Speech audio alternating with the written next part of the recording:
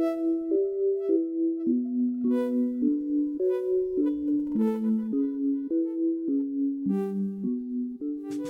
are back with another episode of the Think Deeper podcast. I'm your co-host, Will Harrop, joined by Joe and Jack Wilkie. Yesterday was a very important day for us here at the Think Deeper podcast. Our very own Jack Wilkie had a birthday. I'll let him tell you how old he is, or how old he just turned, because I don't have any interest in trying to guess. But Jack, hope you had a fantastic birthday. And I do have to know, because you do a much better job than either myself or Joe as far as eating healthy and making sure you're not just eating junk food all the time. So did you get to enjoy some good food on your birthday? Oh, yeah. Well, first of all, 33. Joe was teasing me about being in my 40s. It's not my 40s. 33. Almost over the hill. Almost. We've got a lot of listeners older than 33, Joe. Be careful here. Sorry. So I think I mentioned a few episodes back, my wife and I have birthdays on back-to-back days, which is really cool. And so, one weekend a year, you really just got to let loose, go crazy. So we did pizza and cheesecake and all kinds of stuff. So I'm feeling it here on Monday, but that's okay. You got to celebrate sometimes. Yeah. For our listeners, comment back. Have you been to Cheesecake Factory? Those slices have definitely gotten smaller. I'm telling you. Has anybody else noticed this? It's true. They're like half the size. And again, I like smaller amounts of things that are going to kill us. Kind of hard to complain. So hey, when I'm going to Cheesecake Factory, I'm not holding back, man. That's true. I'm there to enjoy my top cheesecake. 3 restaurant. Cheesecake Factory is where it's at, man. So good. Anyway, for my birthday, I guess I'm going to give something away. I'll be real generous here. What a nice guy. With our Church Reset series of episodes, and this being the last of them, the fourth of 4, we last week put up a giveaway on our Facebook page.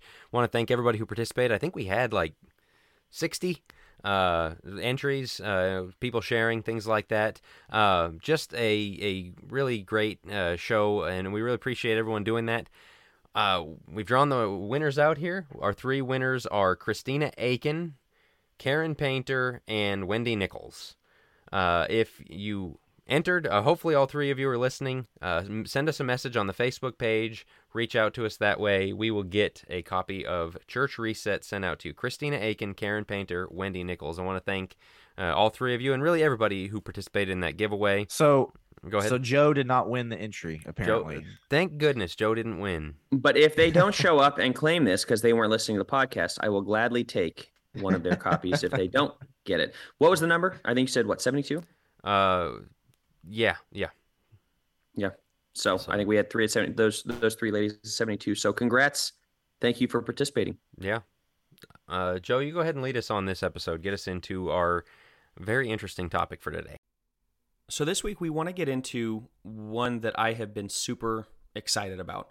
I think we mentioned this maybe on the first or second podcast of what we were planning to do. But for this episode, we have a really cool idea, I think. And I did this, I was working with a youth group at Golden Church Christ, and we kind of did something similar to this. And the idea was, hey, if we were in a plane and it crashed, or if you got dropped in the middle of Alaska and you had no money, it was just Christians, you had no money, you had nothing, and you had to build up a church there, what would you do? How would you do it? And what might you change about the way church is currently structured? And the teens loved it. They thought it was a great idea. It was a lot of fun. We got a lot of participation on things. And so that's kind of the idea with this one is, look, it sounds very arrogant for us to say, well, if we change church, but this is something that I think a lot of people put time into. We asked this on Facebook. We got a lot of responses. And the question really before us is, if you were to start a church, what would you change? What things would you enact, or what differences would there be? And we each came up with 3. And really, when we were talking about it before, we tried to keep it from one another. We were going to try to, during the show, kind of drop these where we didn't know, but there's too much overlap. And then when we talked about it, there really was overlap. We were worried that there would be, and there definitely was. And so we've broken along lines of worship, involvement, and eldering. Ours pretty much fell, or shepherding, and it pretty much came into that one. And so with that, fellas, anything you want to say before we just jump into the first one?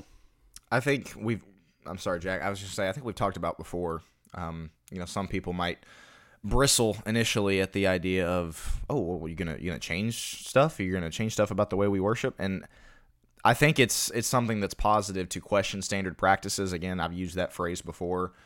Just the idea that, hey, maybe we don't have everything, as far as not doctrinally speaking, but the way that things go, the way that things are currently set up. I mean, that's the whole point of this podcast series, right? The Church Reset, Jack's book. And so I want to encourage everybody listening, don't be afraid to question standard practices. Just because we've done something a certain way for 60 years doesn't mean it's necessarily the right way. Don't be afraid to ask, is this really the most effective way to do things? And to be honest, with this episode, when I was sitting down brainstorming my theory, that's exactly what I did, is I looked at, okay, how is the church currently set up? And what are things that either aren't that effective right now or could be so much more effective for this discipleship that we talked about 2 weeks ago, the family culture, the family atmosphere we talked about 1 week ago. How can we make it look more like Acts 2 and Acts 4? But that's the biggest thing, is don't be afraid to question the standard practices of what's going on. I like how you said that. It's about being better. It's about pursuing growth, holiness, right? Yeah. Right. That's growth. And that's what it's about. Is if you were to sit down and say, what is church all about? It's not for us to show up and be friends with everybody. It's for us to be a family that is pursuing the glorification of Christ, and that is, seeking each other's best interests, which is holiness, which is growing closer. Yes, it's heaven in the distance, but it's living the best life now, living the most holy life now that we can, set apart, set aside from everybody in culture, which is what holy means, right? And seeing how we could best do that. That's the whole point of the church. And so that's where this is coming from. Jack, though, I think you had a thought. Well, I was going to say, this is just a thought experiment. And first I want to reassure people we're not doing anything crazy. Like when we put this out on Facebook, a friend jokingly said, bring a fog machine into the auditorium, like the kind of crazy things people do. We're not talking about that. We're talking about structural changes to what we already do rather than big adding and changing. The other thing is, I don't want this to bring up discontentment. One of the things I really caution people with Church Reset is, you can get excited about this stuff, but don't make it don't let it make you hate your current church. Don't get mad at your elders. Don't be that thorn in their side, like, hey, why don't we do this? These guys said this, don't go citing and saying, hey, the Think Deeper podcast said we should do this, so we should. At the same be that time, guy. I would say the if an alternative, opportunity, if an opportunity arises, great, but also don't be the guy going, well, these guys are smarter than you. This is ways to think about, what could we as a church do better, or maybe just consider what we do and how to make it fulfill its purpose a little bit better. And so, Hey, but if you are going to go to your elders, make sure you shout out the Think Deeper podcast so we get more listeners. So make sure you do that. That's what we need is some church leaders very angrily listening to us, like, all right, what are these people putting in yahoos people's saying? Yeah. These young knuckleheads. Yeah, exactly. So yeah, it's definitely not an arrogant, we're going to fix everything that's wrong with the church. It's here's some thoughts of things that, in the future might be interesting to explore to get this done better. And we might not fully agree with each other on all these things. I mean, I think we're probably going to fall along the same lines, but I mean, there's going to... Joe's really wrong about a couple of them, and so that's going to be the fun part of this. You would say that. Yeah. You would say that. That's going to be the fun part, is I get to give Joe the business a bit. So, speaking of that, let's let you lead, Joe. Let's go into the worship segment of what we're going to talk about here, of things that you might change. Go ahead. Sure. So first thing in worship that I would look to change, I mean, I had it on my outline when I wrote it out, is rethinking worship, and I had like 4 or 5 different things. I'm not going to do 4 or 5 different things, but I'm going to do 2 separate points. One is I would extend the worship service with no script. How many times do you walk in on a Sunday and it's going to be 2 songs, opening prayer, song, Lord's Supper, song, sermon, invitation song, prayer. Not only that, it's first and last verse of every song, right? Just about every time. Yeah, that's exactly it. The poor third verse, man. I'm telling you what, like, everybody who wrote those songs middle verses just get no publicity. You hope they didn't take very long on the third verse, because that always gets left out. I mean, they could have put like A, B, C, D, E, F, G, and people would be like, who cares? It's going to get skipped every single time. Either way, sorry, that's just a little soapbox. I don't know why would we not sing the full song? That's a good point, Will. Either way, and sorry to subject everybody to my horrible singing, I would say go without a script.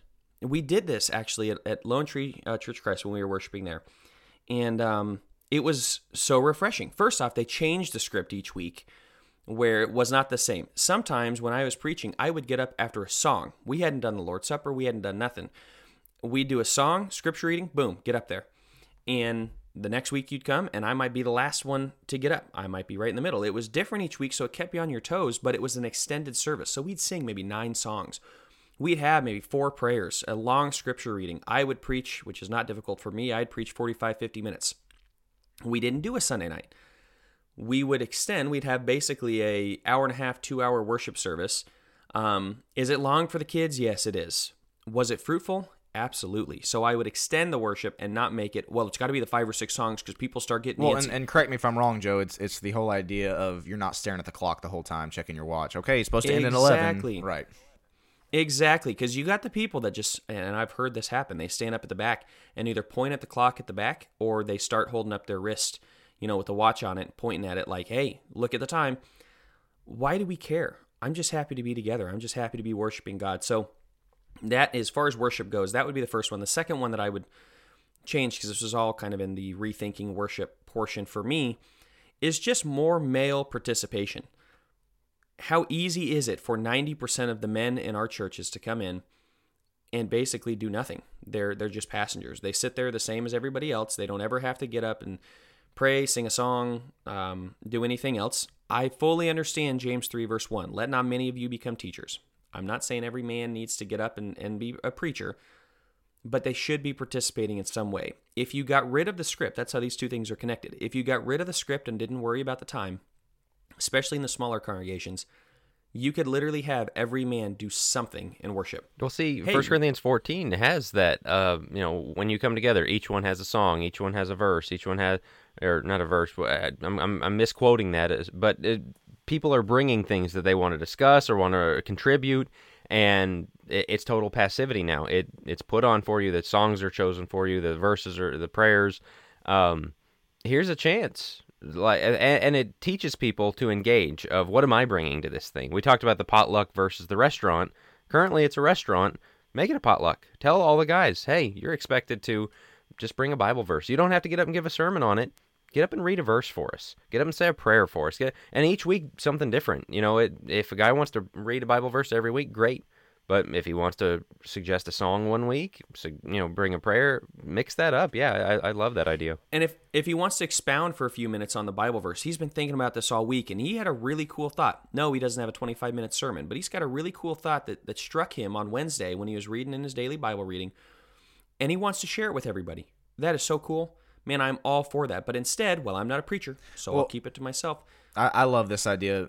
For obviously a lot of reasons, but you think about what that would do for the young men, your 8-year-old guys, your 10-year-old guys who are singing every single week. Maybe their dad's not a preacher. Maybe their dad has a terrible singing voice, but he's getting up there, he's sharing a Bible verse, sharing a thought. It will teach those young men, regardless of how young they are, that, hey, you are responsible no matter what you think your quote-unquote talent is. You have a responsibility to bring something to God. You have a responsibility to contribute to the worship service. It would do a marvelous job of trying to get away from that 90-10 split, the principle that we talked about, where just 10% of the people do 90% of the work. And again, everybody's talent does not need to be in preaching. Again, I don't have the best singing voice. A lot of people don't, but at the same time, it's about what you can give to God. So, Joe, I really like that idea. I think that's awesome. And last, and then I'll kick it to you. I think you're next in the script, or maybe Jack. But last, think about prepping yourself on a Saturday for worship the next day. How much greater would it be if you knew you were playing a role? If you knew that, man, I have to have something that I'm, first off, you'd start thinking earlier in the week. But second off, it'd get your mindset on Saturday night. What I'm about to do tomorrow is the most important part of my week. I'm getting to worship the Almighty God with my saints, my fellow brothers and sisters in Christ, that I got to come. I got to be willing to encourage and to edify and to strengthen them. Rather than just showing up and zoning out, basically. That's exactly it. So you really have to start thinking ahead of, I got to have something to share. They're going to be looking at me. So that's where that's from, is just to increase participation and get us actually thinking about worship. Jack, though, I want to kick to you because I think I had some of this on my outline as well. Will had some of this, but kick us off on your point. Yeah, I'll start with the general version because we all had takes on it, and then I'll get to my specific take. But generally speaking, it's rethinking the Lord's Supper.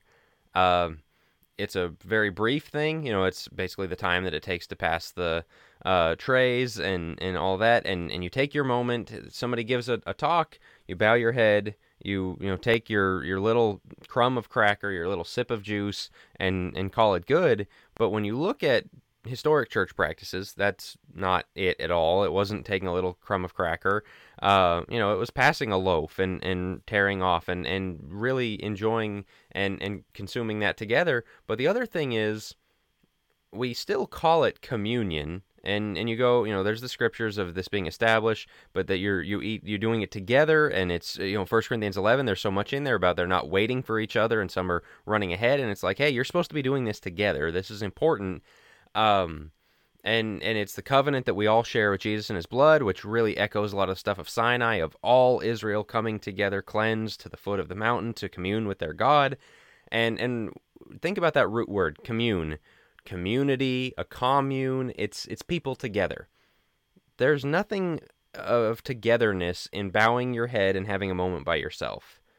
We are doing the opposite of communing together, where everyone has a moment by themselves. This is yours for you. Well, that's not what it was meant to be. And so when we say rethinking the Lord's Supper, number one, I would stretch it out.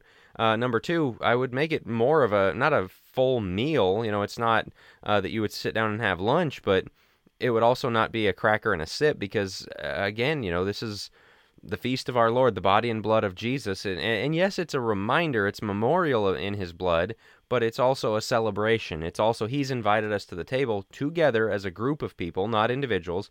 We've talked so much about individualistic Christianity, and I think this is one way we drive that, is we say your Lord's Supper moment is you and Jesus together rather than all of us.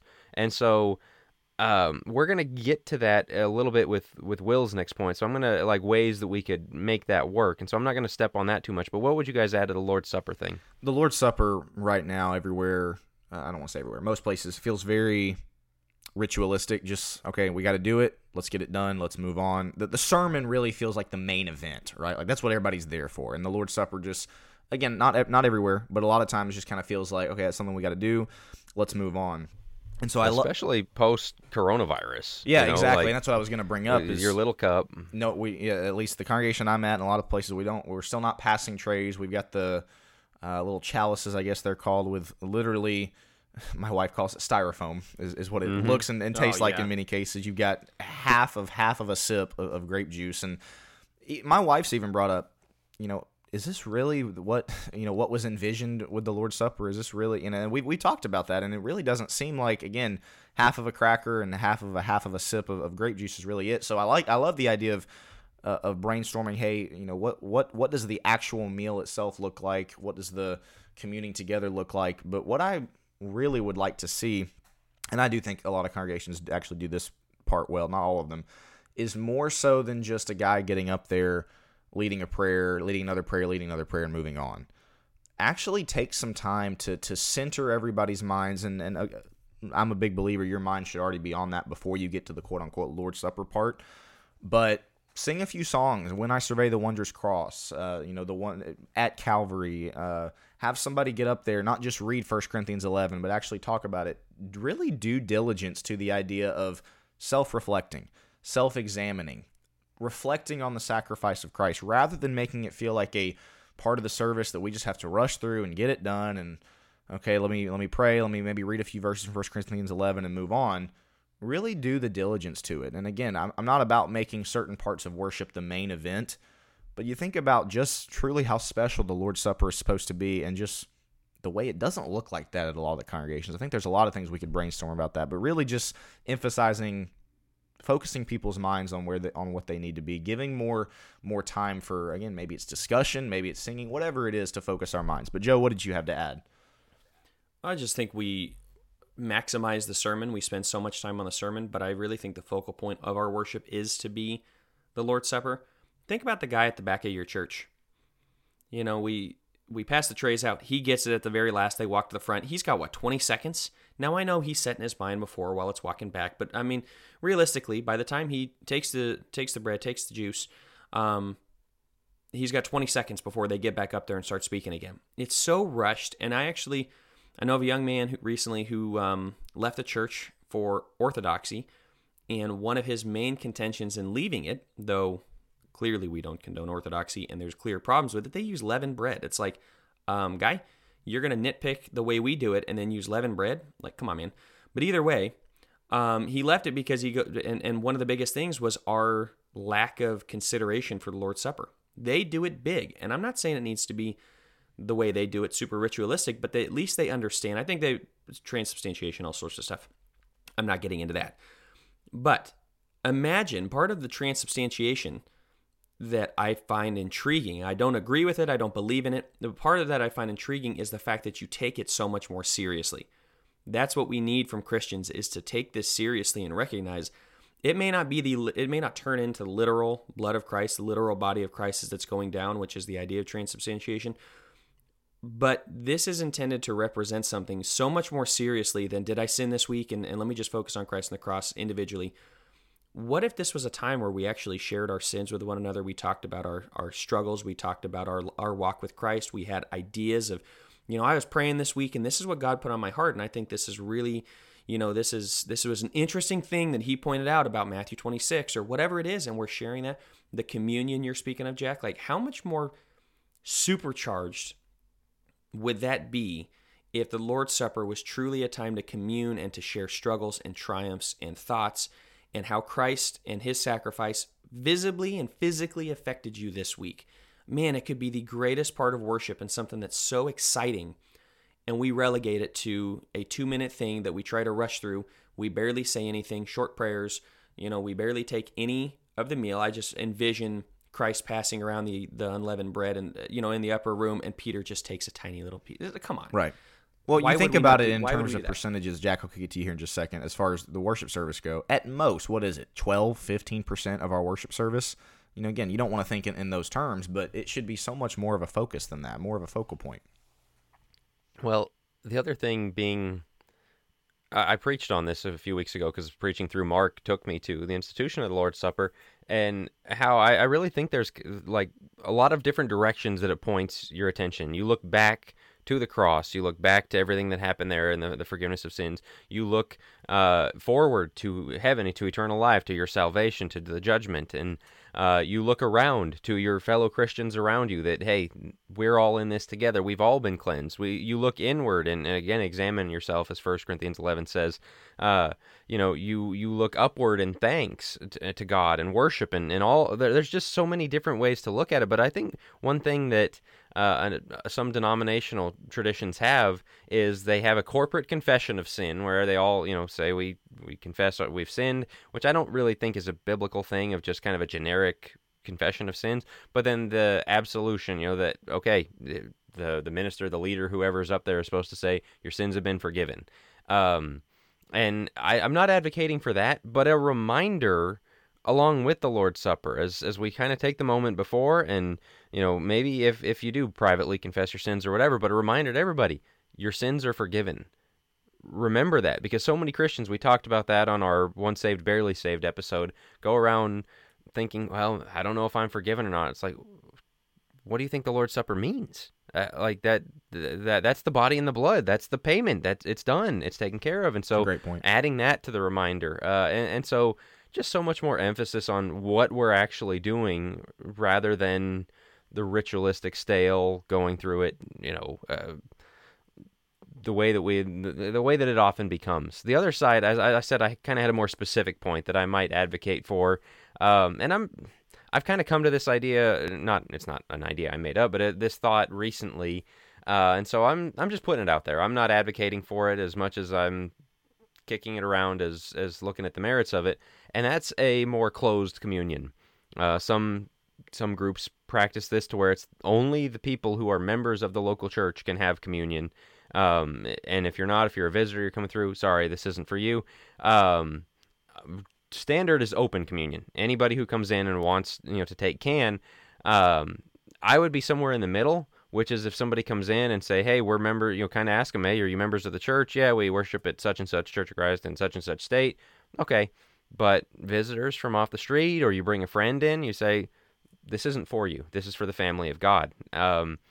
Because one of the things I think that's an advantage to that is our worship service has become such an evangelistic hook, right? Bring people in and, kind of, hey, we'll make it to where you like it here. We want to make you feel perfectly welcome. The sermon is engineered towards the visitors more so than the members, right? Right. And I want to make them a little bit uncomfortable. A little bit of, hey, I'm allowed to join in this, but it's not for me. This isn't about me, whereas really it's very easy with that consumeristic Christianity we've talked about in the last 2 episodes has been, this is all for me. This has all been put on for me so that I would like it and would come back, and you're kind of drawing that line and saying, actually, no, this isn't for you at all. And the other thing about it is that way you're being a little more protective. I know the argument is made that, okay, if they're not saved and they take the Lord's Supper, they're not any less saved, and so it's okay. On the other hand, I think we should not be so cavalier with the treatment of the body and blood of the Lord, the memorial that we have, because he talks about in 1 Corinthians 11 of taking it in an unworthy manner. And it's like, yeah, an unsaved person remains unsaved, but still, it's about respecting God. It's about looking to say, hey, this is it. And you go back to the Old Testament about the rules of who could come in and make sacrifices, who could join in the feasts, who could come to Passover, and there was a line, hey, Gentiles, sorry, this is as far as you can come. That's it. And no, we're not that. There's parallels, but it's not exactly the same. But I do wonder the mindset shift that would have of when visitors come in, because then you get to know them and then you get to explain to them, here's what we do. This part's not for you. This is for the family of God. This is a special reserved privilege and it really is a privilege, because that's something we really have to get back to thinking it. And so again, I'm kicking this idea around in my head, but I do think there's some very strong merits to it. And I think you're hitting on a even more important point, as you've already talked about, which is that we have to stop looking at church as I'm going to rephrase that. We have to stop looking at worship as an evangelistic opportunity. We go out and evangelize during the week. That's great. But, if we can just get them into church, and then we hope that the 25, 30-minute sermon is going to be enough to convince these people, that's not how this is intended to work. Worship is for Christians who have been, pursuing Christ with everything during the week. They've been abstaining from sin. They've been praying to him. They've been studying. They've been hopefully fellowshipping during the week. And we come together, and worship is a culmination. It's a celebration. It is a, it's everything for the Christian, where we come together and everything, all the weight from the last week is gone. All of the joy from the last week gets to be celebrated together. And we let visitors come in, and we have this idea that it's for them. It's not for them. So that's not on our outline, but I think that's a very valid point, Jack. And this is a great way to get started. Like I said, I'm not necessarily saying we have to do this. I'm with you. But I think thinking along those lines, it certainly puts our mind in the right place of this being the privilege that it is. And that's what I really like about what you said. It's an interesting thought. It's one that I had not given much thought to, but I want to move on. I'll jump to the change that I had suggested as far as the worship side of things, and it has less so to do with the actual call them acts of worship, I guess, and more so with the arrangement. We talked before, I think it was a couple episodes ago, about how worship services and auditoriums are currently set up like concerts, right? Like plays, like you're going to see a play with everybody facing one direction. There's kind of a stage where one person is kind of elevated. And it's set up like you're going to watch a play. It's set up like you're going to watch a movie at a movie theater. And that's the change that I would make is getting rid of the kind of the concert setup, the movie theater setup, and what that looks like, whether that be, we were talking off air, Joe brought up, there's having the chairs that are more so facing each other with the person that's leading kind of in the middle. I've heard of a congregation that they just have tables, round tables that everybody's at, and whoever's leading again kind of gets up in the middle. But it's so much more of a family feel and less of a you're here to watch a show. Because again, we talked about it before. You look at the way that most congregations are set up. That's the way the auditoriums are. You're there to watch the show, the main event, right? The sermon. Everybody's facing one direction. You don't feel very, plugged into those around you, as opposed to some kind of a setup where you're facing each other. Again, maybe you're at a table, you're looking at each other, you're conversing. This kind of speaks back to the Lord's Supper point. This congregation that I don't remember the name of it, but they have the tables, and the way they do the Lord's Supper is each individual table kind of does the Lord's Supper together. So rather than one guy that's up there kind of driving the discussion, you with your table of 8 are, you've got the guy that's maybe reading the scripture that's discussing it, but you're partaking in it together. Thought that was a really interesting thought, but I think, and we don't need to spend a ton of time on this one, I guess, but I wanted to get y'all's thoughts on kind of the way that the seating is arranged currently and what we could do to change that, because again, worship should not be set up like you're going to watch, The Dark Knight Rises in theater. It should not be set up like you're going to some concert. It should be set up where, hey, we're all joining together.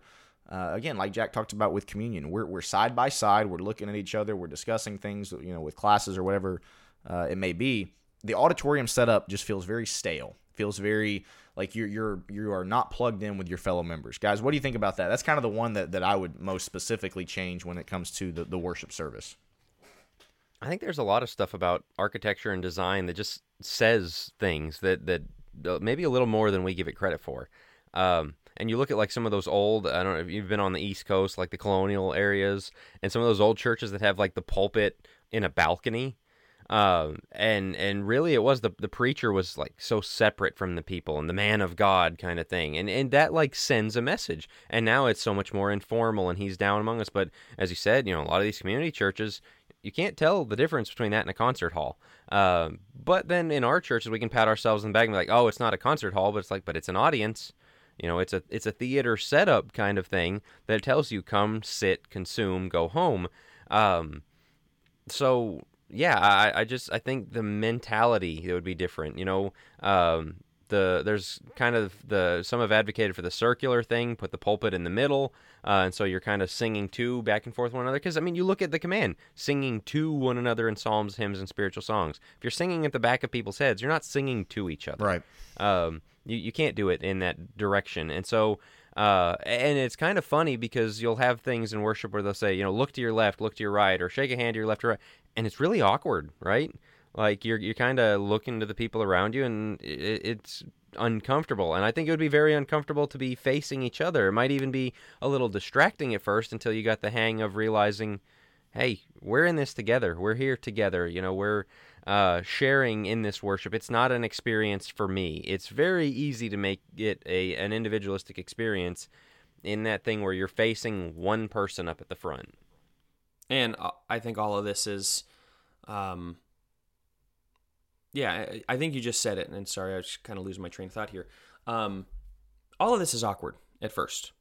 All of this is going to be difficult to put in. So even some of the things we're going to get into, but all of this has this level of like, oh, I don't know about that. I think that'd be really weird. Do I really want to face people and they'd see me? What about my kids? Like they might see my kids, whatever it is. Yes, there's going to be a level of awkwardness here that is natural, but it will eventually go away. And once again, if you're thinking about how to edify one another, if you're really thinking about, I hate to maybe keep using this term, but like the supercharged, worship, I think, is intended to be that. It's intended to be an emotional experience. It's intended to be obviously spirit and truth we talk about. It's supposed to ground us. It's supposed to be a lot of different things.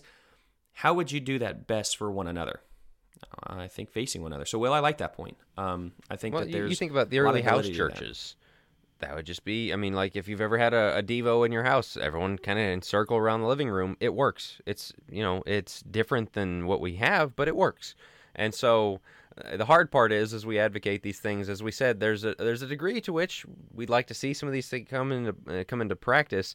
There's another degree to which it's hypothetical, in some sense, because some churches, it kind of is what it is. You got the pews, you got the setup where it is. But as we move into the future, this is one of those things that maybe you get that idea out there and churches start rethinking. As Will said, there are churches that do the tables thing. There are churches that do the circular thing. I spoke to a guy where they filled their auditorium with just those linkable chairs, and he said sometimes they line them up, sometimes they change it. Like you can move the whole thing around. It's a lot more adjustable to whatever setup you want. And so I think that's an advantage that you can have. Obviously, in a bigger church, that'd be really hard to pull off, but not everybody is a really big church. And so I think it's a really valuable one to consider. Did you have any finishing thought on that, Will, before we move to our next category? No, I think we covered it. I think we can go ahead. The next category, and Joe will let you start once again, has to do with kind of the involvement side of things, I guess, call it fellowship, call it participation outside of worship. So, Joe, take us away. Yeah, this is going to make me a lot of friends. This is going to come across very well. Joe with the hot takes. Honestly, our weekly always. hot take from Joe. Always, you know me. I really would abolish kids classes and youth groups, and probably VBS. And let me lay out why. Send your hate mail to Joe specifically. Yeah, that's right. Hey, okay, so let me preface a few things. First off, I would say maybe 5 and under. I'm okay with classes. Shout out Sissy Williams. She's great. She does our kids class here at Jackson Temple. Fantastic. The boys learn a lot. They come out singing songs. It's so cool. Like it's great, and she does a really good job with it. And it allows Alyssa. I teach, but so of course it wouldn't be me, but I would hope I'm paying attention while I'm teaching. But it allows Alyssa to be able to pay attention more, which is very helpful, and that's nice. However, once your kids are able to sit still, and I would hope by 6, we've all trained our kids to, it's not always going to be perfect, but by 6, they should be able to sit still. I think they need to be in class. I'm more for a mutual edification church. I think separating the kids all the way up, well, yeah, look, everybody's got great kids classes. We had great kids classes at Bear Valley growing up. Learned a ton. I get it. At the same time, how much better would it be for us to see our parents participating in class? Maybe this would be pretty good for the parents to not be playing on their phone or to be actually paying attention because, hey, my kids are watching me during class. That way, the kids get to see what it's like to participate in a class, and they realize, especially with the VBS and things like that, church is not about the kids. Church is made up of baptized believers. Kids are intended to be discipled into that or to be helped along until they can be discipled in their Christianity. What's the best way to do it? Yes, maybe them learning through kids' classes. I know this isn't going to be popular, but I honestly think that them being in the adult class and then getting to go home with the family and discuss it, and the parents go, kids, what'd you think about that? Let's play this back and forth. What do you think about what he said in this place? And you know how to ask your kid age-appropriate questions. The 6-year-old, you're not going to be asking them about the 7 bowls of wrath in Revelation. You're going to be breaking things down and helping them along in their journey, and it takes more of a parental discipleship role. As far as it goes with the youth group, I already said I started, and then you're both you're both ready for it. I already said that I've taught youth classes, I've done spoken at youth events, things like that. So, am I fully against? Am I condemning anybody? No, but if I was starting from scratch, absolutely, I'd get rid of that stuff. Because if you're a teen, either you should be baptized, in which case you're part of the church, you should be participating as a full member. If you're not baptized, what are you waiting for? We need to get you there, right? We need to be discipling you. When we separate the baptized and unbaptized teens alike, and they go in and discuss quote-unquote youth issues, look, I'm sorry, but there are so many times where kids have no idea how to interact with anybody older because all they've ever done is spent time in their own youth group. It's the same thing as public school. I have the same problem with public school. You spend all your time interacting with everybody your own age, and then they go to college, they come back, and if you don't have a program for them with people their own age, why do you think we're losing so many of them? It's like, wait, everything was tailored to me. I had all the fun youth events, and I had VBS and all this stuff growing up. Oh, now I have to be a part of real church where I don't get those things? Bummer. Like, what are we doing? This is we're making so many things kid-centric in our church. Church is not about the kids. It's about the baptized believers. If your kid's not baptized, get him baptized. If he is baptized, he's part of the church. Don't cater to him. That's my little hot take soapbox. Did you want to? I was going to say, did you want to get into VBS before we jump in, or does that one tie in to? Yeah. Okay, it ties Knock them all in. out. Go for it. I'll keep it fast. Look, what you win them with is what you win them to. I had buddies that I got to come to VBS with me, and I remember specifically one came to VBS. Great friend, came back to worship service and was bored to death after. We think that we're getting him in the doors. Oh, wow, he came. That's fantastic. He came the second time to the worship service where they weren't singing all the songs and getting to clap and do all the things that we would never allow in actual church. and he didn't have the puppet shows and didn't have the ice cream social after. And it's like, what is this? This isn't what I signed up for. I thought we were going to do that every week. It's like, no, that's just VBS. This is actually worship. Oh, that's boring. Like, and maybe that's just a traumatic memory on my part. That's what I think a lot of kids have. That's what happens is what you win them with is what you win them to. Bread and circuses. And we pull them in and we think, wow, they're going to stay. And I'm sure I'm going to get some listener that's going to say, hey, my friend invited me to VBS and I became a Christian because of it. To which I'd say, no, you didn't. You became a Christian because your friend continued to pursue that and other people pursued that relationship. If you only ever came 4 days a year to church, you're not a Christian. So you didn't become a Christian because of that. They invited you there and then worked with you along the way. We could have done that without VBS, okay? So, no, I think we spend hundreds or thousands of dollars funneling money into a kids program that is broken and it doesn't work. And I'm sorry, I have no use for VBS. And that sounds really mean, but man, we waste so much money on this when we could be actually doing real church work instead of just having bread and circuses for the kids. Not a fan. Jack, you want to go first? Okay, or me? Yeah, I'll. So I kind of on the broad thing, but more about the class thing. I don't have a problem with it, but it's one of those things you can't just cut it off and do nothing, because the other side of it, you had said like kids not distracting their parents so their parents could listen. We've had a great thing with our congregation where at all times there is at least one, if not two, older ladies who sit with us.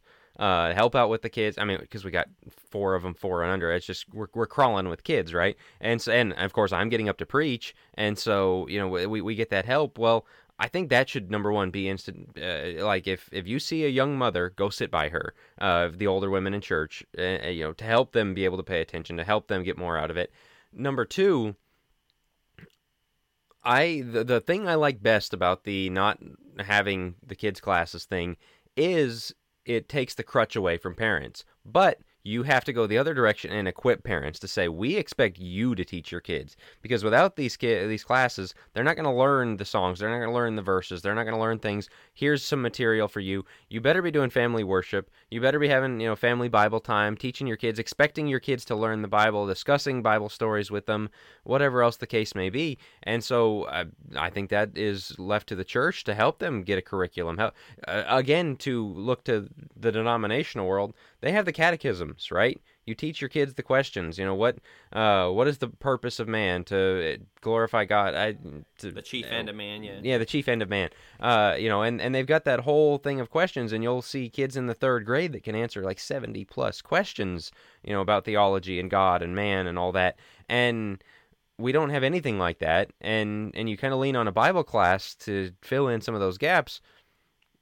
I am good with parents taking on that role, but you have to help them do it. If you just cut off classes right now, nothing would happen. And so I think your point can hold as long as you're building it out on the other end and not just totally letting the ball hit, fall to the ground.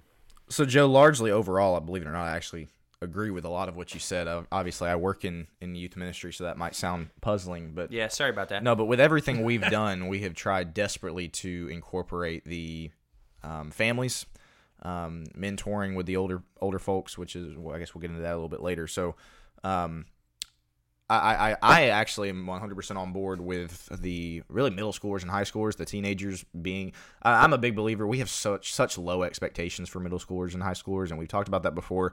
They don't, the idea that they can't take their Bible and learn some elements of exegesis and learn, okay, what is this passage saying, and getting them in an adult class that's going over a scripture, talking about real life things. The idea that a 16-year-old can't do that is just ridiculous. So I agree with you there. Here's my counterpoint, I guess you might call it, and it really is a question, because you said 5, and I know you might not want to quibble over the ages, but let's take an 8 to 10-year-old, not a Christian. How do you have because you even brought up, you asked them age-appropriate questions. How do you have the classes for the adults that maybe talk about things that are not age appropriate for an 8 to 10-year-old, one flesh union in marriage, or maybe just some really difficult and controversial things? Because we've belabored the point before that sermons are one size fits all.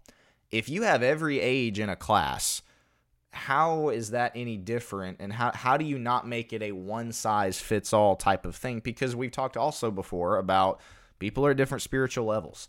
And so you've got a 75-year-old that's in class and a 10-year-old in class that's maybe not baptized, that teacher better be really, really good at what he's doing in order to make whatever he's teaching fit, make sense, apply to the 10-year-old and also the 75-year-old. I guess my question is, how does that work? What would that look like under this vision? So initially, I got a few thoughts on this. First off, initially I agree with Reaganomics, which is the trickle-down effect. You speak to the 75-year-old and hope that his parents, the 10-year-old's parents, not the 75-year-old's parents. let me take you aside and explain. Yeah, exactly. His 99-year-old mother. No, the parents of the 10-year-old ought to be listening. They if they don't understand it, they need to be asking questions and figuring out so they can then kind of pass down the information to the 10-year-old. You do not speak to the 10-year-old. This is the same way I do with preaching. I don't preach at the youngest. I preach at the wisest and the oldest, as much as I can. I'm certainly not the wisest and oldest, but I try to give as much as you don't I can, water it down, hoping that it'll trickle down. Yep. Correct, and it'll trickle down, and everybody will get something. But that means the parents may have to kind of get this in bite-sized pieces for their kid. So that's what I'd say first.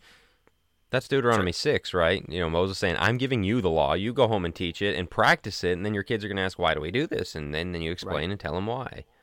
Right. What I would say about having the 10-year-old and discussing difficult topics. Also, a couple thoughts on this. First off, kids know way more, and I'm not saying we need to be discussing all the aspects of a marriage union and things like that with an 8-year-old. At the same time, look, man, I've worked with kids that got into porn at 6 years old. We act like, we can't begin to discuss these things until they're 15, 16 years old. Which I don't agree with, by the way, at all. Well, correct. I know you don't. Yeah. I'll say this, at third, fourth grade Bible classes, we had like a daily Bible reading program, and I did, every day for a year, read a chapter or whatever else. I read Genesis 38 and Judah Tamar. Yeah. I read Lot and his daughters. I read Judges and the concubine. I read, it's like, I didn't know everything that's going on. I don't have the full picture, but it's also kind of like, well, it's there. And so, like, if you're going to tell an 8 or 9 year old to do daily Bible reading, you do expect that's going to come up. And so, handling that in a proper way in a Bible class, I don't think is too much for them in a sense. Right. I don't think you get graphic with anything. I mean, it's not for the church to teach their kids sex ed and things like that.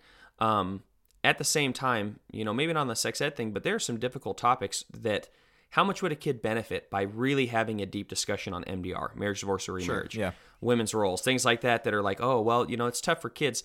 Hey, that would be huge for them. So and I think say, that would also, I'm sorry, I think that would also go a long way to this whole notion, kids don't really, they don't talk when adults are in the room because they don't really know how to talk to adults. It's like, I wonder why that is. It's probably because we always pull them away from the adults. And so overall, I agree with you. I just think there's maybe some, logistical aspects, I guess, that would have to be worked through. Right. The second thing I would say, and then we'll move on, is, hey, if you have some really difficult things to discuss, have families over in your home or whatever it may be. Have a family or families over.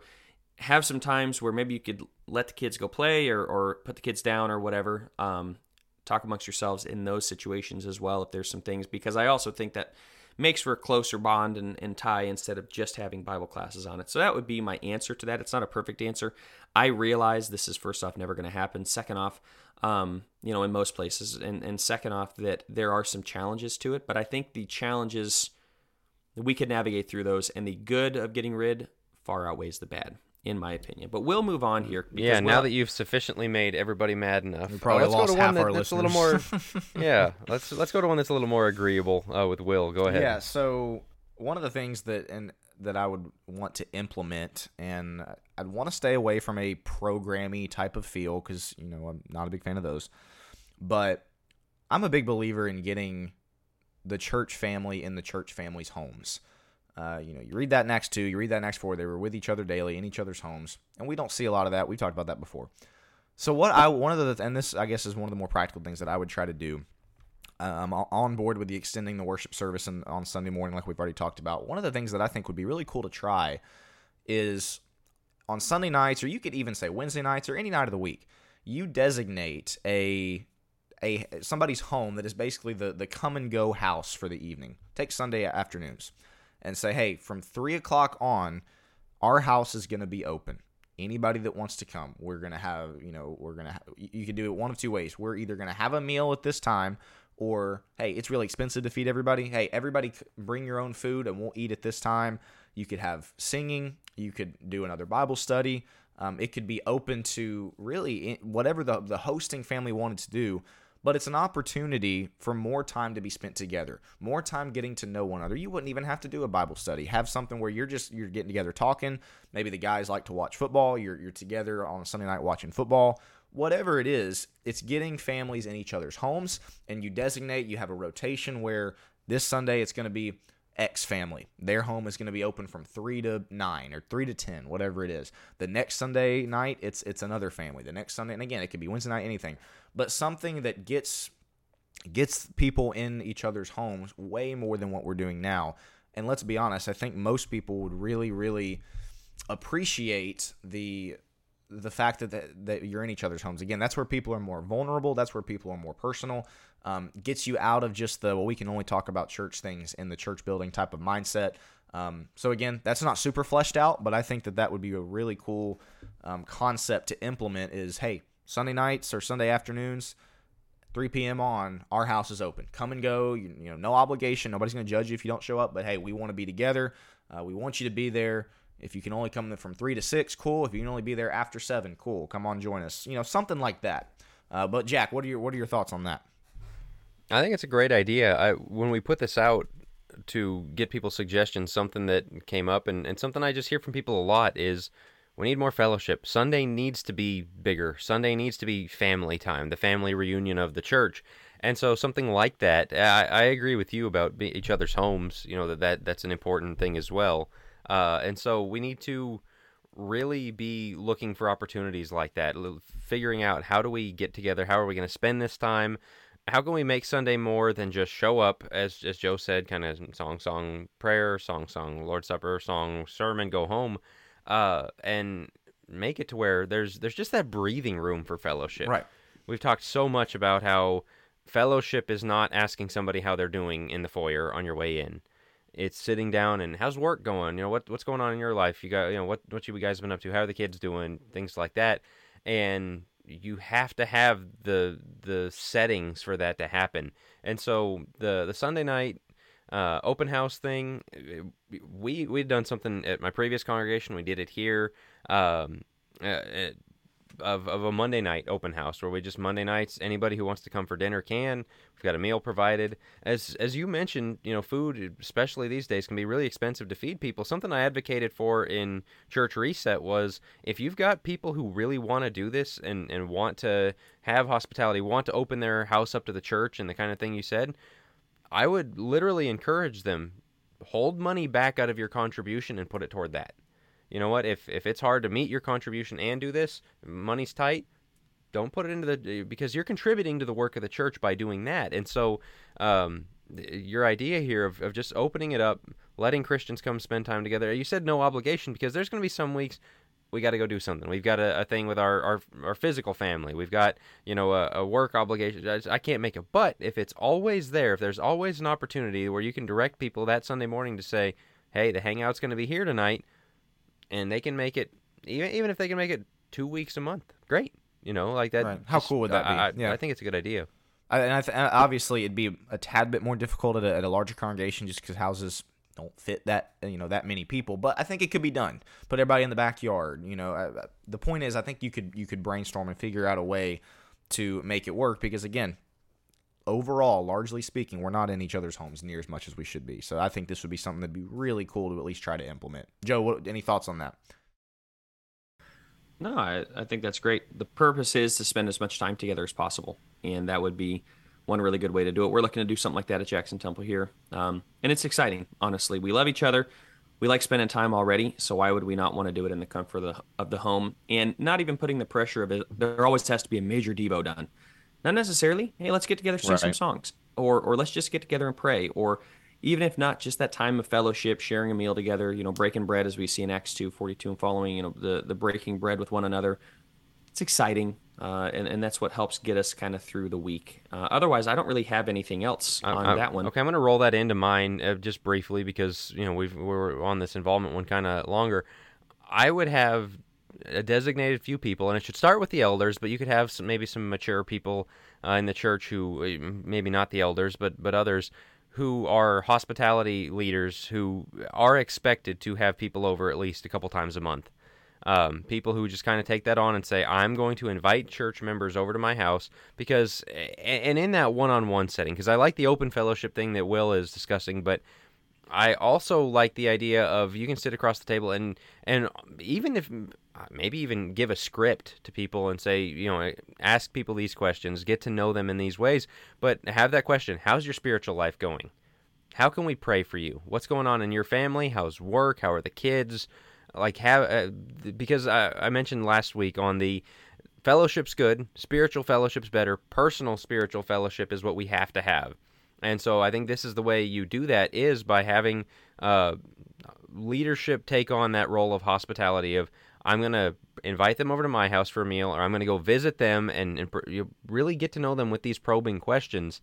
And so really have something that's part of the work of the church is there's a full expectation on certain people.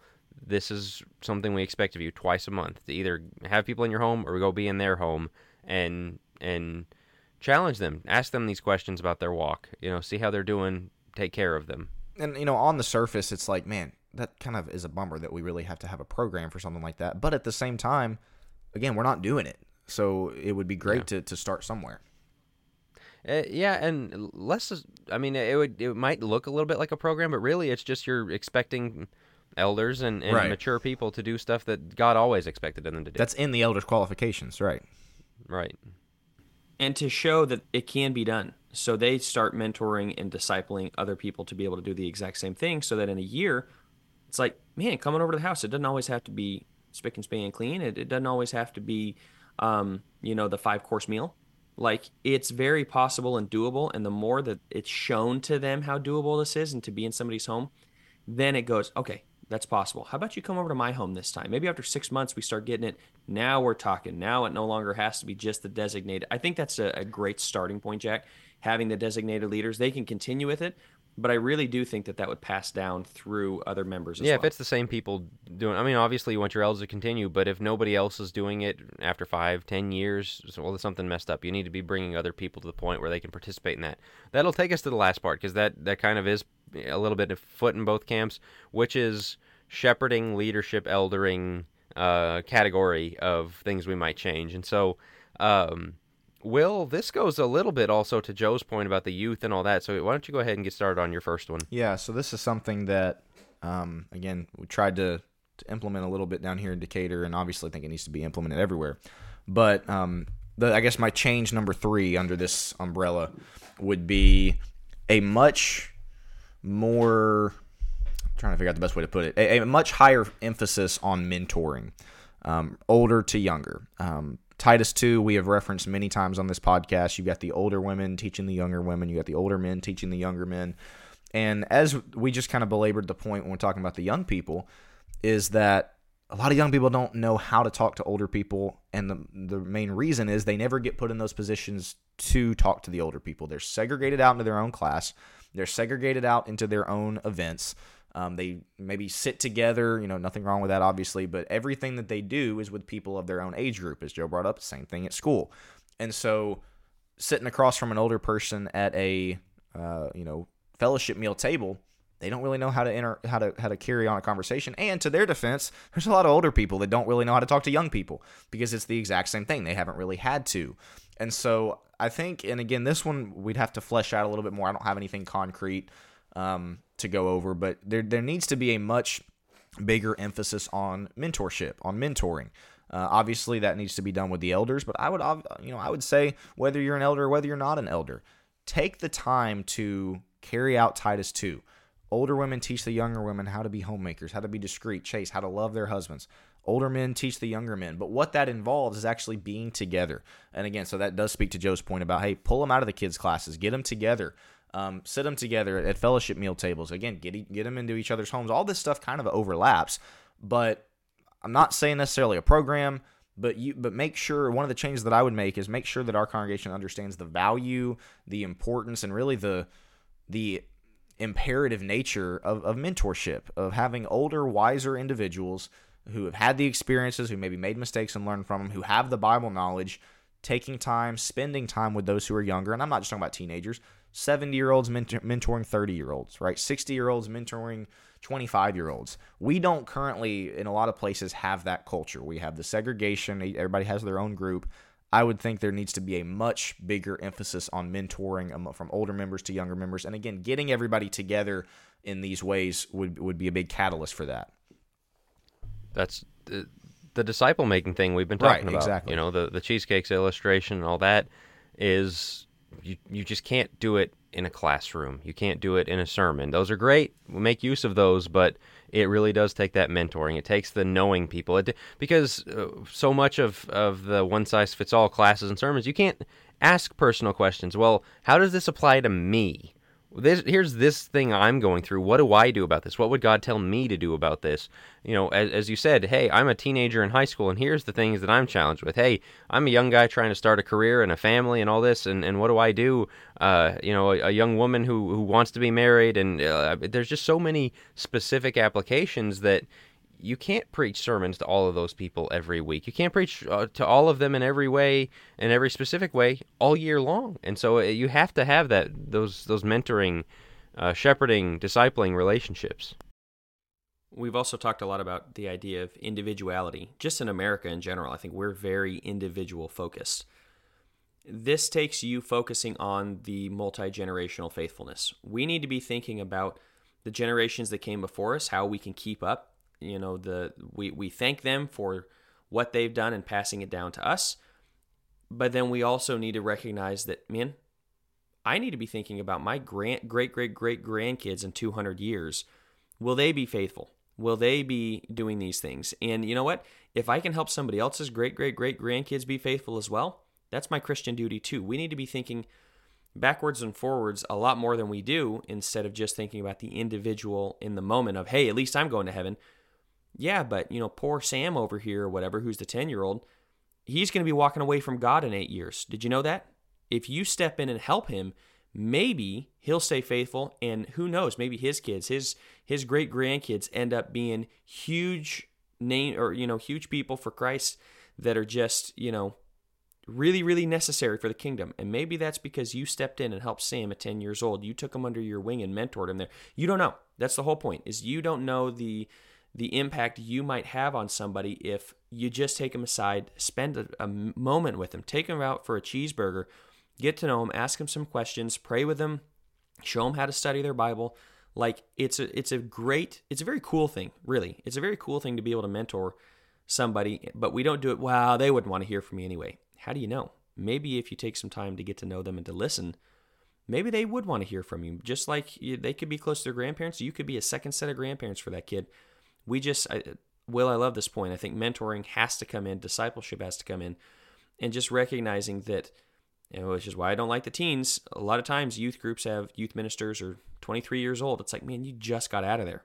And that's no offense to you, Will. One of the great things for you is you didn't really grow up with a ton of the youth group culture, a little bit, but like you went with your dad. You talked to all sorts of people. So you're a great mentor because you didn't just come out of that system. Like, you grew up in a completely different system and are teaching these kids another way and mentoring them in a different way than they usually get. That's what makes you effective and successful in your role. But you're also recognizing, man, I got to tie to the older and to the families. And so I think you hit this one on the head. Well, and regardless, I don't have the experience of somebody who's 65, no matter how much I might want to.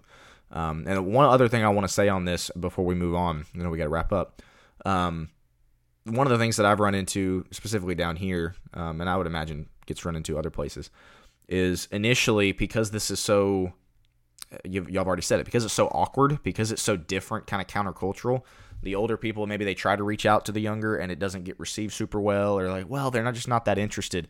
Man, be persistent about it. It is going to be strange at first. It's going to be maybe awkward at first or weird at first, but if somebody who's older is really diligently trying and is persistent with the fact that, hey, I really want to take you under my wing, I really want to mentor you in a spiritual manner, again, it's going to be strange at first, it's going to be different at first, but don't let that be well, they weren't interested, so I guess I'm out. Don't let that be your response. That's the only thing I wanted to add there. Sure.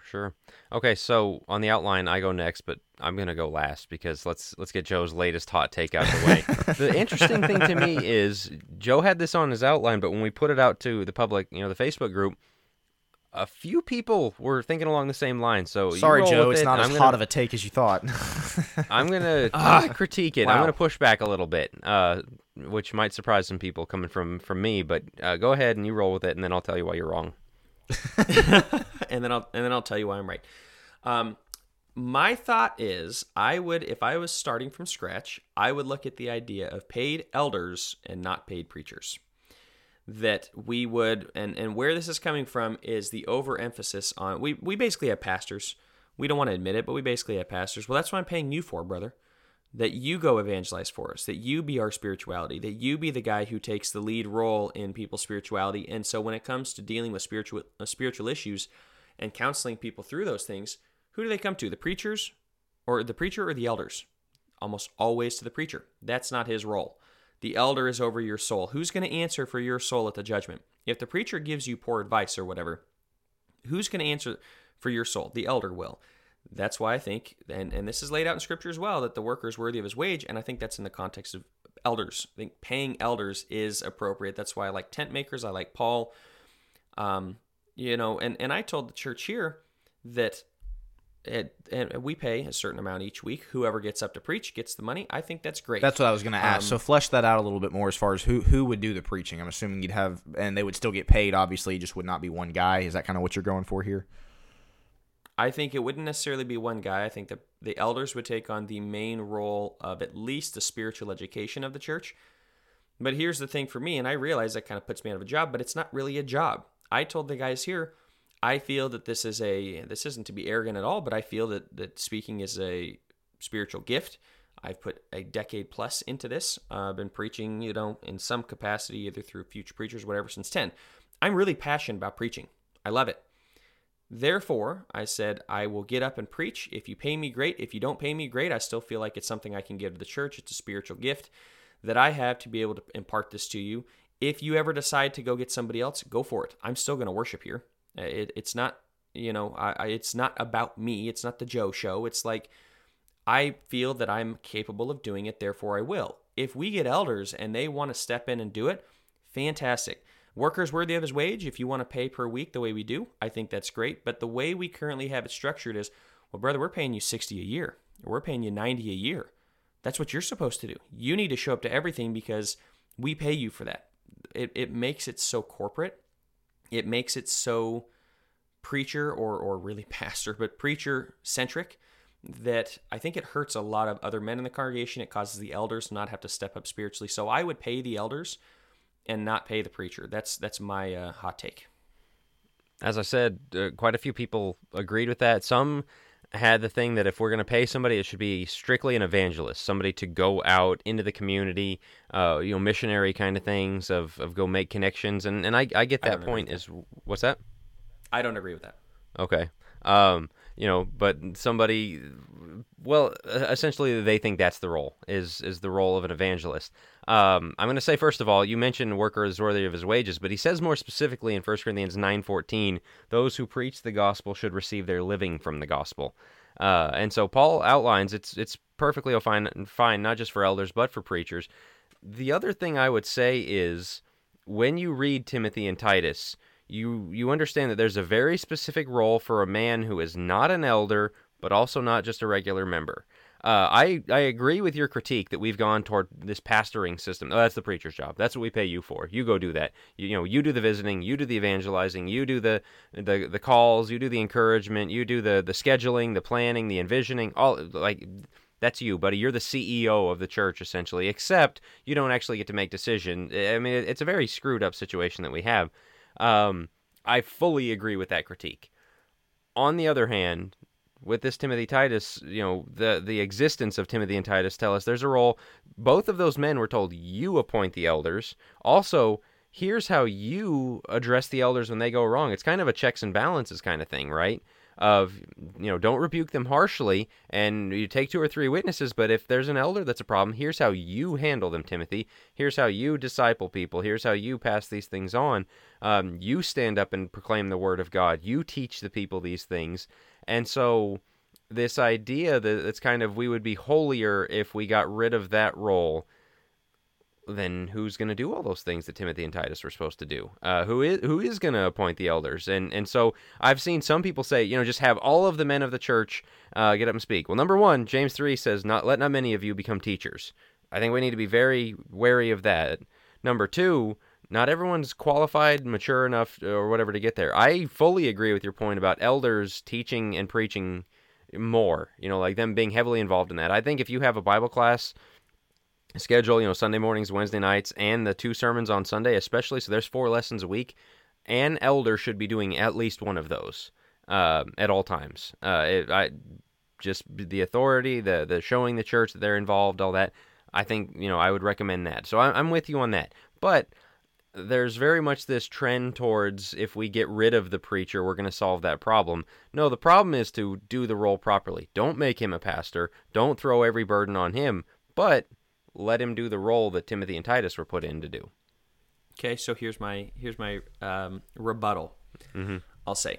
So first off, my Bible stops at 1 Corinthians 8, so I don't know what you're talking about. No, just kidding. In that context, right after, for if I preach the gospel, I have nothing to boast of, for I am under compulsion, verse 16. For woe is me if I do not preach the gospel.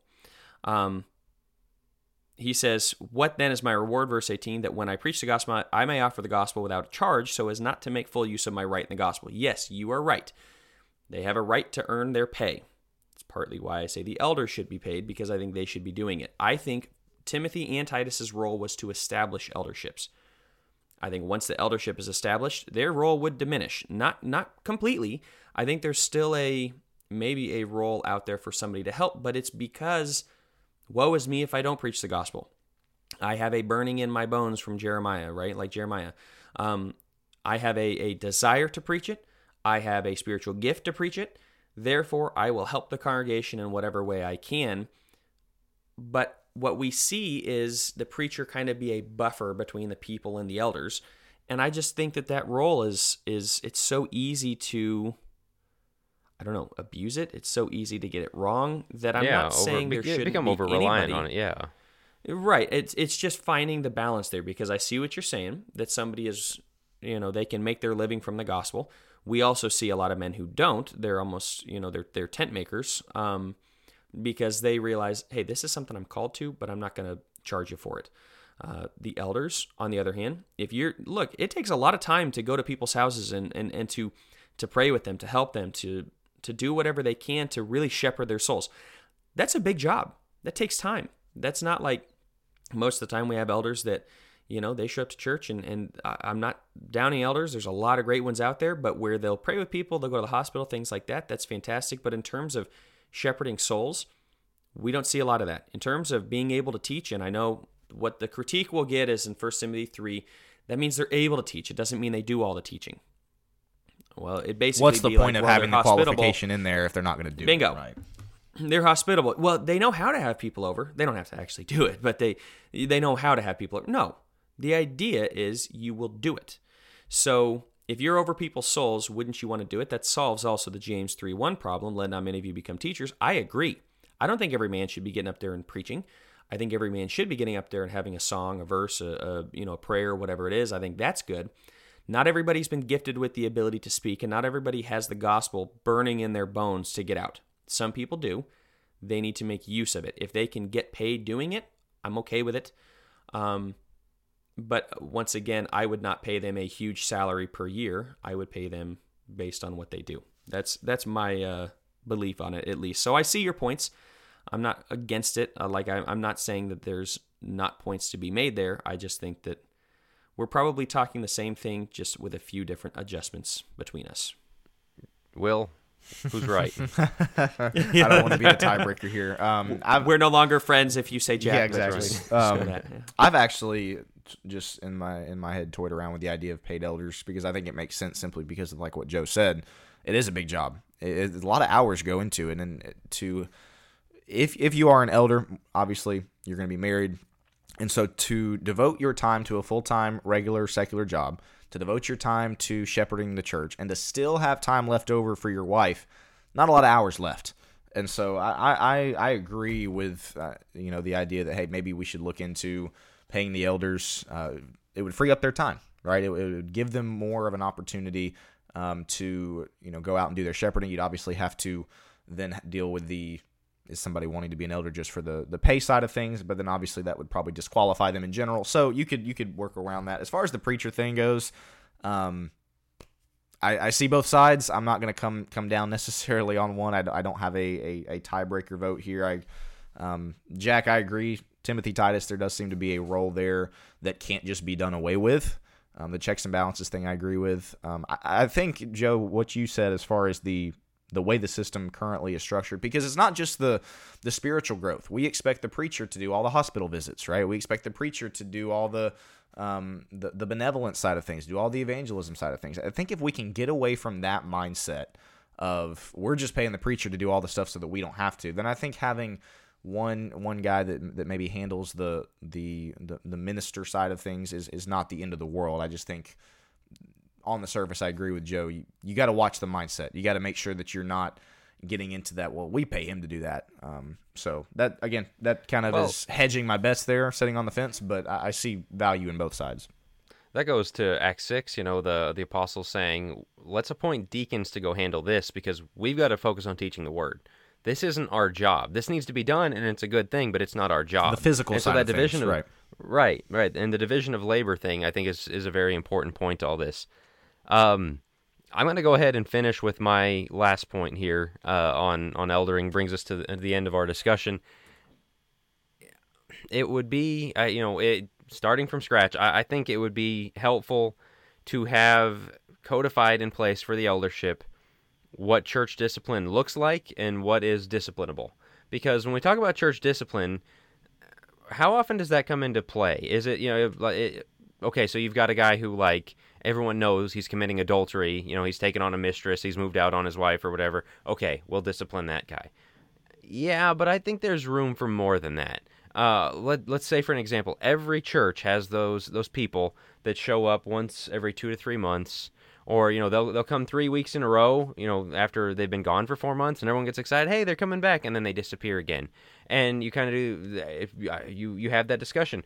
Well, there's always people like that, so you just can't get them to come more. Well, you can. You can lay down an ultimatum. You can go to them and say, number one, maybe you haven't been taught, but this isn't okay.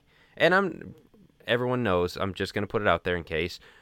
I'm not talking about shut-ins, people with physical disabilities, people with sicknesses, I'm talking about the people with, hey, it's summertime and we're going to go out to the lake every Sunday morning.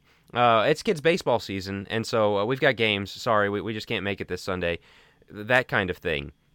You go to them and say, that's not a choice you're allowed to make. This is important. You need to be here.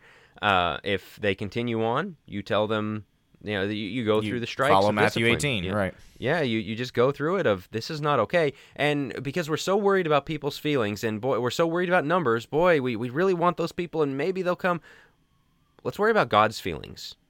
Let's worry about what he thinks about telling somebody it's okay to come in and out of a relationship with him, to show up and take of the body and blood of Jesus after essentially giving Jesus the middle finger for 4 months every Sunday, and then, I'll come and take this.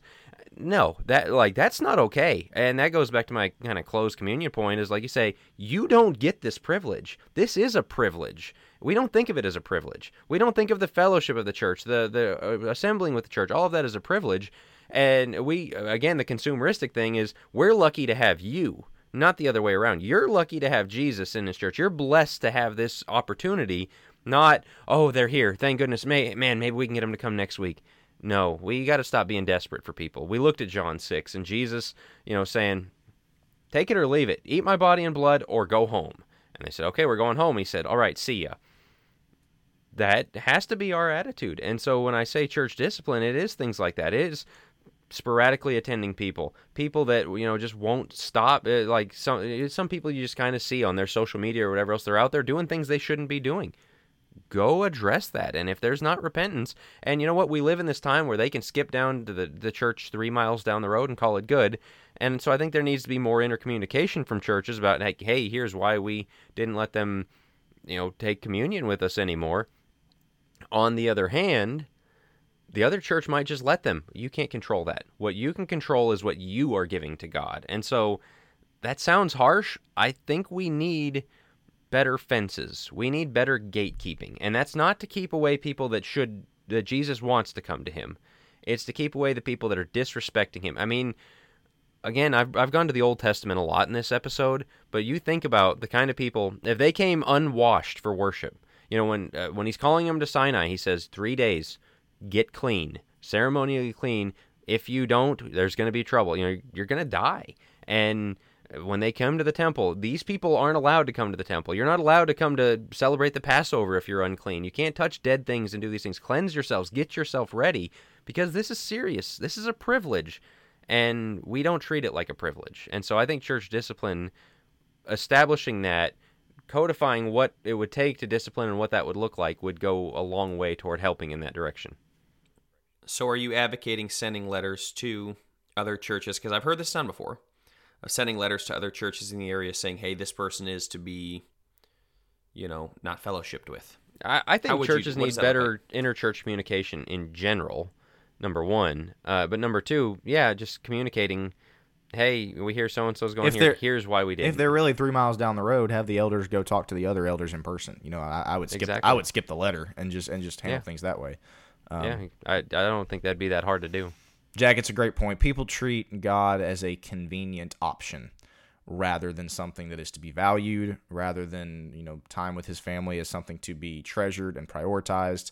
And so I don't have a lot to add. I 100% agree that this mindset of, well, we'll just adopt everybody under the same fold, the people that are here, one Sunday out of the month versus the people that are, dedicating their lives to Christ. They're basically the same. No, they're not. And it's way past time that we stop treating those things as the same. So other than that, I don't have anything to add. That's a great point.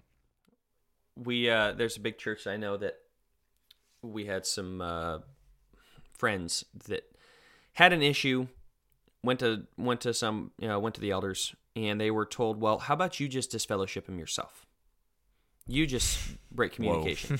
Said, whoa, hold on. Like, you're not going to do it from the church? Well, we just don't know enough, about what's going on. And so you go ahead and just disfellowship him yourself. Like, what?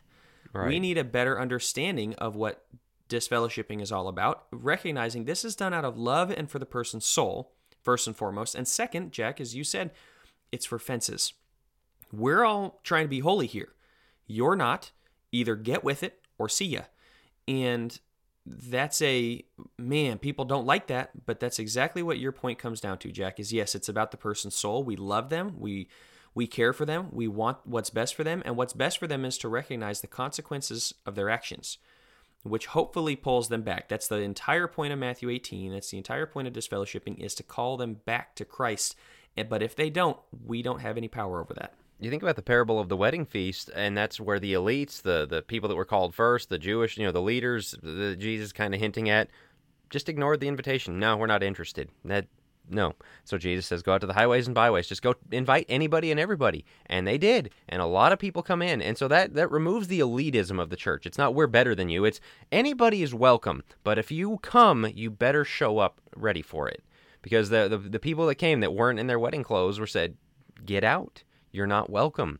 And so, man, do we have that attitude toward anything? When you've got this desperate consumeristic thing of, man, as numbers, get everybody in, let's not scare anybody off, let's not hurt anybody's feelings, you can't ever do that. You can't ever turn someone away at the door and say, you're not dressed for it. And I'm not talking about being dressed in their Sunday best. The metaphor of dressed, of bringing God your best, prepared for this because it really matters. And when that's not happening, and this is not something to be used lightly. It's not something to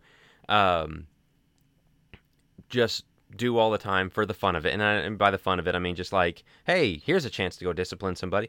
Not that at all. But the ability to say, this person is not taking this seriously enough. We need to teach them to take it seriously. And if they still don't want to, we need to let them know this is not for them. And there's a big difference between people trying. I think that's your point. Yes, exactly. Between people, look, we're not ever going to get it perfect. You miss a Sunday, we're disfellowship. No, we understand. There's a level here. This is for the serious situations, but the it's just what immature we and the take disobedient serious. as well. Don't consider immaturity and disobedience the same. But when you know better, do better. So that would be the last one on eldering. So I'm going to recap everything real quick as we close. We went over changes we'd make to worship. Joe brought kind of making a longer scripted Sunday, but also male participation. Everyone bringing a song, a scripture, a prayer, something they would like to contribute. We talked about Lord's Supper changes, less individualistic, a little bit longer time spent on it, less of a little bit of a tiny bite of a snack, and really emphasizing it more. Will talked about seating arrangements, so it's more communal, fellowship-minded rather than audience-minded. Involvement, Joe gave us the No Kids Programs Classes Youth Group VBS take, so we'll be very interested to hear people's takes on that. Will mentioned the Sunday afternoon or PM open house, home meeting kind of thing, opportunity for extended fellowship on Sundays. And then I mentioned elders and other leaders in the church taking on the role of hospitality at least a couple times a month to get to know people more personally. And then eldering on shepherding the people. Will talked about mentoring, older taking on the younger, with the teens, with young families. Great idea there. Joe mentioning no paid preachers, but paid elders. And then finally, church discipline guidelines enacted or codified and enacted by the eldership. And so, again, these are things that hypothetically make for interesting thought experience. Church if you did it. What's that? I said it'd make the perfect church if you did it. The perfect church. That's right. We've got it. That's People it. just listen to us. No, but Yeah. it makes for a great thought experiment. And I think hopefully it got your mind churning as a listener. The deep thinkers do some deep thinking on this one.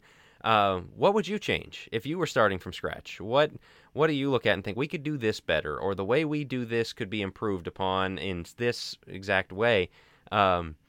We've got the Think Deeper podcast Facebook page. Drop us a comment under the episode. There's the post on the Focus Press Facebook group.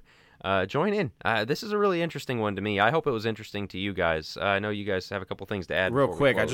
just want to emphasize again, what Jack said at the beginning, and that is don't use us as a tool to beat your elders over the head with, hey, these guys said this. But at the same time, on the other hand, don't be afraid to go to your elders and say, hey, have y'all thought about this? And maybe this could be a good thing to try, and bring these things up. And obviously, if it doesn't go your way, don't pitch a fit and don't do those type of things. But don't be afraid to brainstorm and to try to engineer change within congregations if it's truly something that's going to be spiritually beneficial and edifying. Don't be afraid to throw that out there is the last thing I'll say. If you disagree with us, which I imagine I probably have a few who disagreed with me, please let us know. Truly, again, the Facebook page, message us. Jack will have to deal with all those, so try not to. Yeah, if it's for me, I'll sure pass he'll them pass directly along, on to you. Exactly. Yeah, exactly. But no, seriously, I mean, it is. We appreciate everybody's feedback. This is just about us being holier. That's all we're looking for. As long as we can ground it in Scripture, we're not trying to go out again with the fog machine. It's a joke, but truly, like if you have some ideas. Man, we love to hear them. It doesn't mean we'll necessarily agree. That's okay. We don't all have to agree on these things. It's about us being holier together, and so that's kind of the whole purpose of this episode. But yeah, fellas, I appreciate the thoughts that you guys shared. I think those were we didn't talk all week about this, as I mentioned at the beginning, because we wanted to wait kind of till the last second. So about 10 minutes before we got on, we shared. We them, really did think put about together just the quick dropping outline. them during the episode without anybody knowing, any of us knowing each other's answers, but we felt like there'd probably be a little too much overlap there. So I'm glad I had so much a fun. little bit of a heads up for Joe taking a baseball bat to Vacation Bible School. So, but yeah, I mean, as we sorry close, everybody who does. I'm not condemning anybody. I'm just this is what I think would be better. Well, yeah. So I'd say a final word is take it seriously because we're talking about serious matters. This stuff matters. This is not just goofing around totally, but take it as seriously as we're making it. As we're not judging, throwing out, condemning, anything like that. We're brainstorming, and we hope it got you brainstorming as well. And so I want to thank everybody for listening. As always, subscribe if you're listening on YouTube. Drop a like, drop a comment. Let us know you're listening. Check us out on our Facebook page. Join in the conversation. I'll put up a post for the conversation specifically for this episode on what would you change. Let us know. I'd be very interested to hear. We've already got some feedback on that question. Give us some more. And As always, we'll just keep on thinking deeper, and we will talk to you guys next week.